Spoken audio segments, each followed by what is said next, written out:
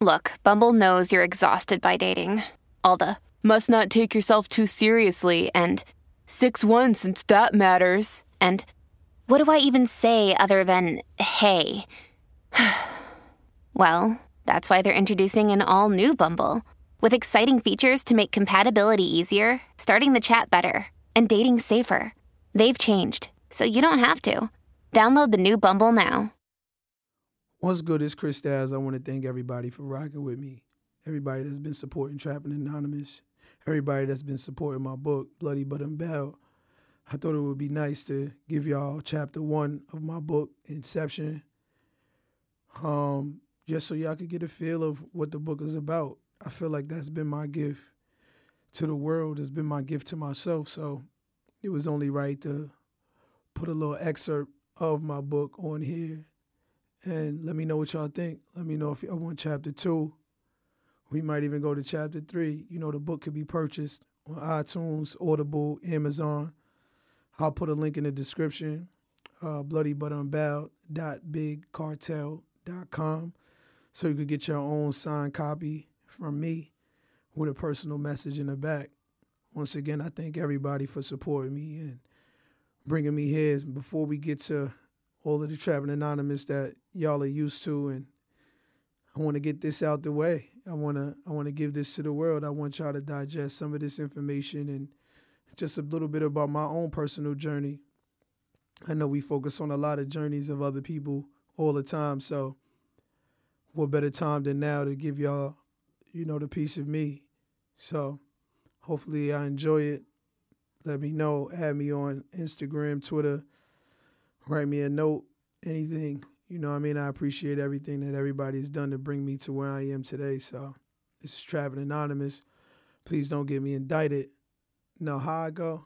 It's only entertainment. Please don't get me indicted. You know what it is. It's Chris Styles. Let's get it. About the author. Christopher Samuel is an influencer with a myriad of experience in the entertainment business. He holds a bachelor in media communications from SUNY College at Westbury, New York. Inspired by his passion for Black entrepreneurship, he started his own public relations firm in 2010.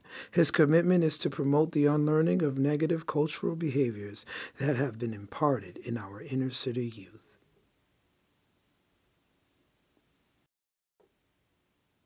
Author's Preface. Bloody but unbound, proud of what one has achieved despite having suffered great difficulties or losses. This book is about man's journey from a place of inauthenticity and external gratification to one of integrity and intrinsic value. I remember a young lady once said to me, "Chris Styles, I'm not gonna lie, you've made it." She was referring to my life accomplishments. Making it is a term often used in my culture to describe a person's success. When you've made it, you have climbed up life's ladder, surpassing many who have faced the same challenges but did not prevail. I thought to myself, maybe I did make it, but by whose standards? My own? Or have I made it according to society's definition of success? Money, celebrities, women, cars, jewelry, vacations, partying, and most of all, being paid to do what I loved. All of these things to some degree define success. But the truth is, my outward appearance was not in alignment with my inner spirit. Maybe our version of success should be measured by how good we are to others, or how grounded we are with ourselves. Getting to know oneself is a lifelong journey, a beautiful and fulfilling journey that should be savored rather than rushed. Over the course of this journey, I realized that I had to actually want better for myself, and my fear of staying the same ultimately had to outweigh my fear of changing. Unlearning has been the most difficult task that I've ever faced, but it is a necessary part of life. I reached a place in my life where I was either going to change the world or it was going to change me. And as the man I am today, my goal is the former. As I completed the writing of my first book, I feel more successful than I've ever felt, and it is not because of anything tangible. It is actually because I am now able to own my truth and find peace within myself. Those two accomplishments will always be my greatest.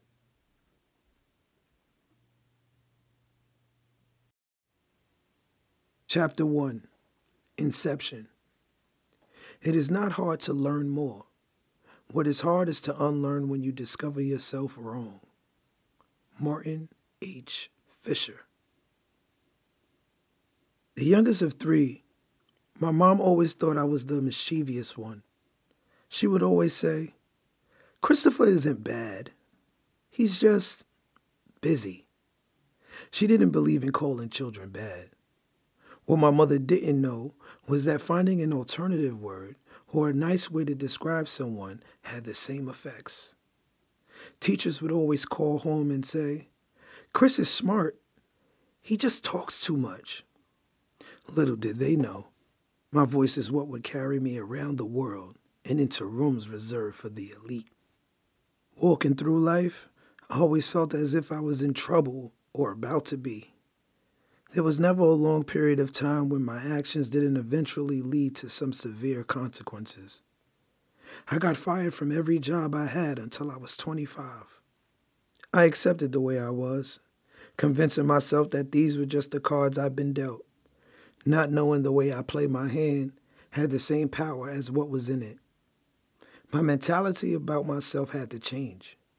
Understanding where that mentality came from guided me to unlearning what I thought were laws of my character. When you constantly listen to people's ideas of who you are, eventually you start to believe them. Then you become those beliefs. We are who we believe we are. C.S. Lewis. "Mom, were you ever in love with Dad?" 16-year-old me asked at the kitchen table. My mother paused, then gave one of her convoluted responses that she had mastered delivering over the years. We always seem to ask the questions that we know the answers to. I had never seen my parents passionately kiss or hold hands walking down the street. They didn't dress up and go out on random dates. You never really felt that magic that's in the air when two people were inseparable. It always felt as if they tolerated each other. My parents didn't focus on mental health. They didn't even think it existed.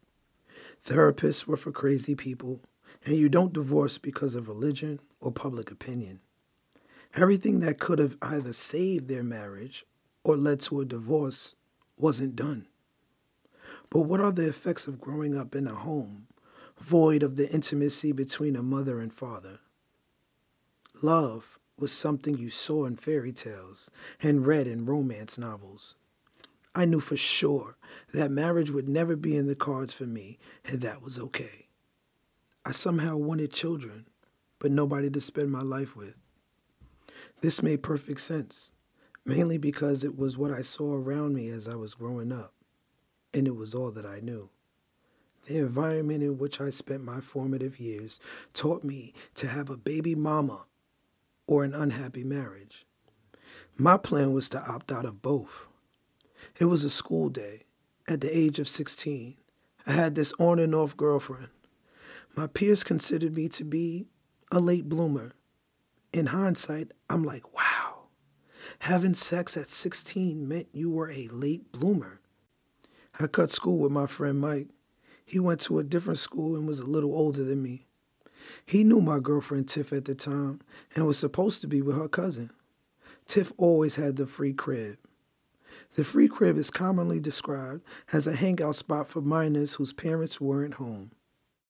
We arrived at her house, and for some reason, that day the old wooden steps that led to her apartment made increasingly louder sounds with every step I took.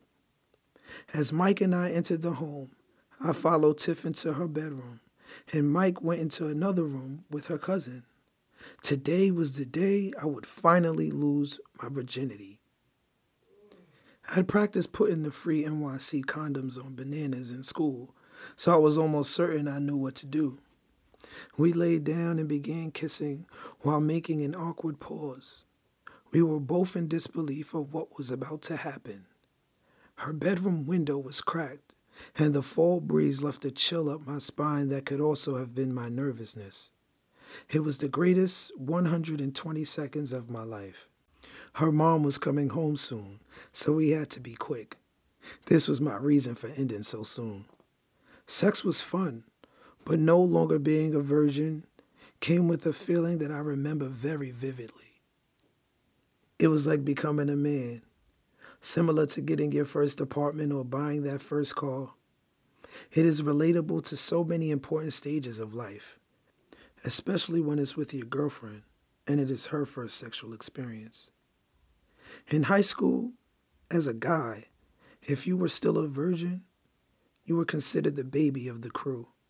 You weren't able to join the real conversations yet because you were still clueless. Some guys even got caught in lies sometimes, as they pretended to know what sex was like and tried to describe the experience. Losing one's virginity wasn't about feelings, finding the right one, or being in love. It was about the feeling of being accepted. The next week, Mike and I debriefed about the great time we had the week prior. Then he looked at me and said, "Oh yeah, guess what?" With wide eyes and a grin on his face that resembled hitting the lottery. I replied, "What happened?" Excited for the news he couldn't hold any longer, he blurted out, "I had sex with Tiff a couple days ago."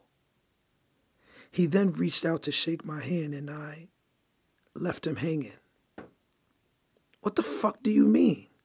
I yelled. He paused. "Yo, you good, man? What's your problem?" I stared at him with anger and disappointment. I'm sure he could see my eyes water up. "That was my girl. Why would you even want to do that?" He scoffed. "Man, I know you ain't worried about that. She's easy. Look on the bright side, son. We both hit." I walked away knowing it couldn't have been her first time having sex, only mine. This introduction to relationships and sex would open my eyes to the world. I internalized something that day. I realized that he didn't even want Tiff, but the idea of having her and her cousin made him feel like more of a man. It made me feel weak to even know he'd done it. Immediately, I was exposed to this thing where men would one-up each other with the women they slept with. This thing isn't discussed amongst men, but you always knew inside who held the power by who they've been with. The constant, never-ending need for power was the biggest trap that was created by the men in my culture. So many became lawless by sneaking behind each other's backs, speaking down on another man's name, and just developing hatred with other men over women they desired. Pride and ego ruled our motives and thoughts. I know what you're thinking. Men have this one bad experience with a girl in high school, and every woman after her has to pay. Well, yes, but isn't that how trauma works? Emotional and physical trauma is the result of extraordinarily stressful events that shatter your sense of security, making you feel helpless in a dangerous world. Helpguide.org. I would spend my life ensuring that I never felt the feelings experienced when Mike said what he did. This situation would only confirm what I'd already thought according to my cultural upbringing. I had never been to a wedding. My parents weren't madly in love. The music I listened to degraded women in relationships. The people in the environment I grew up in taught me that bitches ain't shit but hoes and tricks. The men I looked up to had baby mothers they hated. Thinking back, I can see how I chose to idolize the worst in people's relationships rather than the things that brought them together. This brainwashing started from a very young age. The devaluing of relationships had already planted its infectious seed into my brain. That one situation didn't make me cold. My environment and the choices I would make later in life did.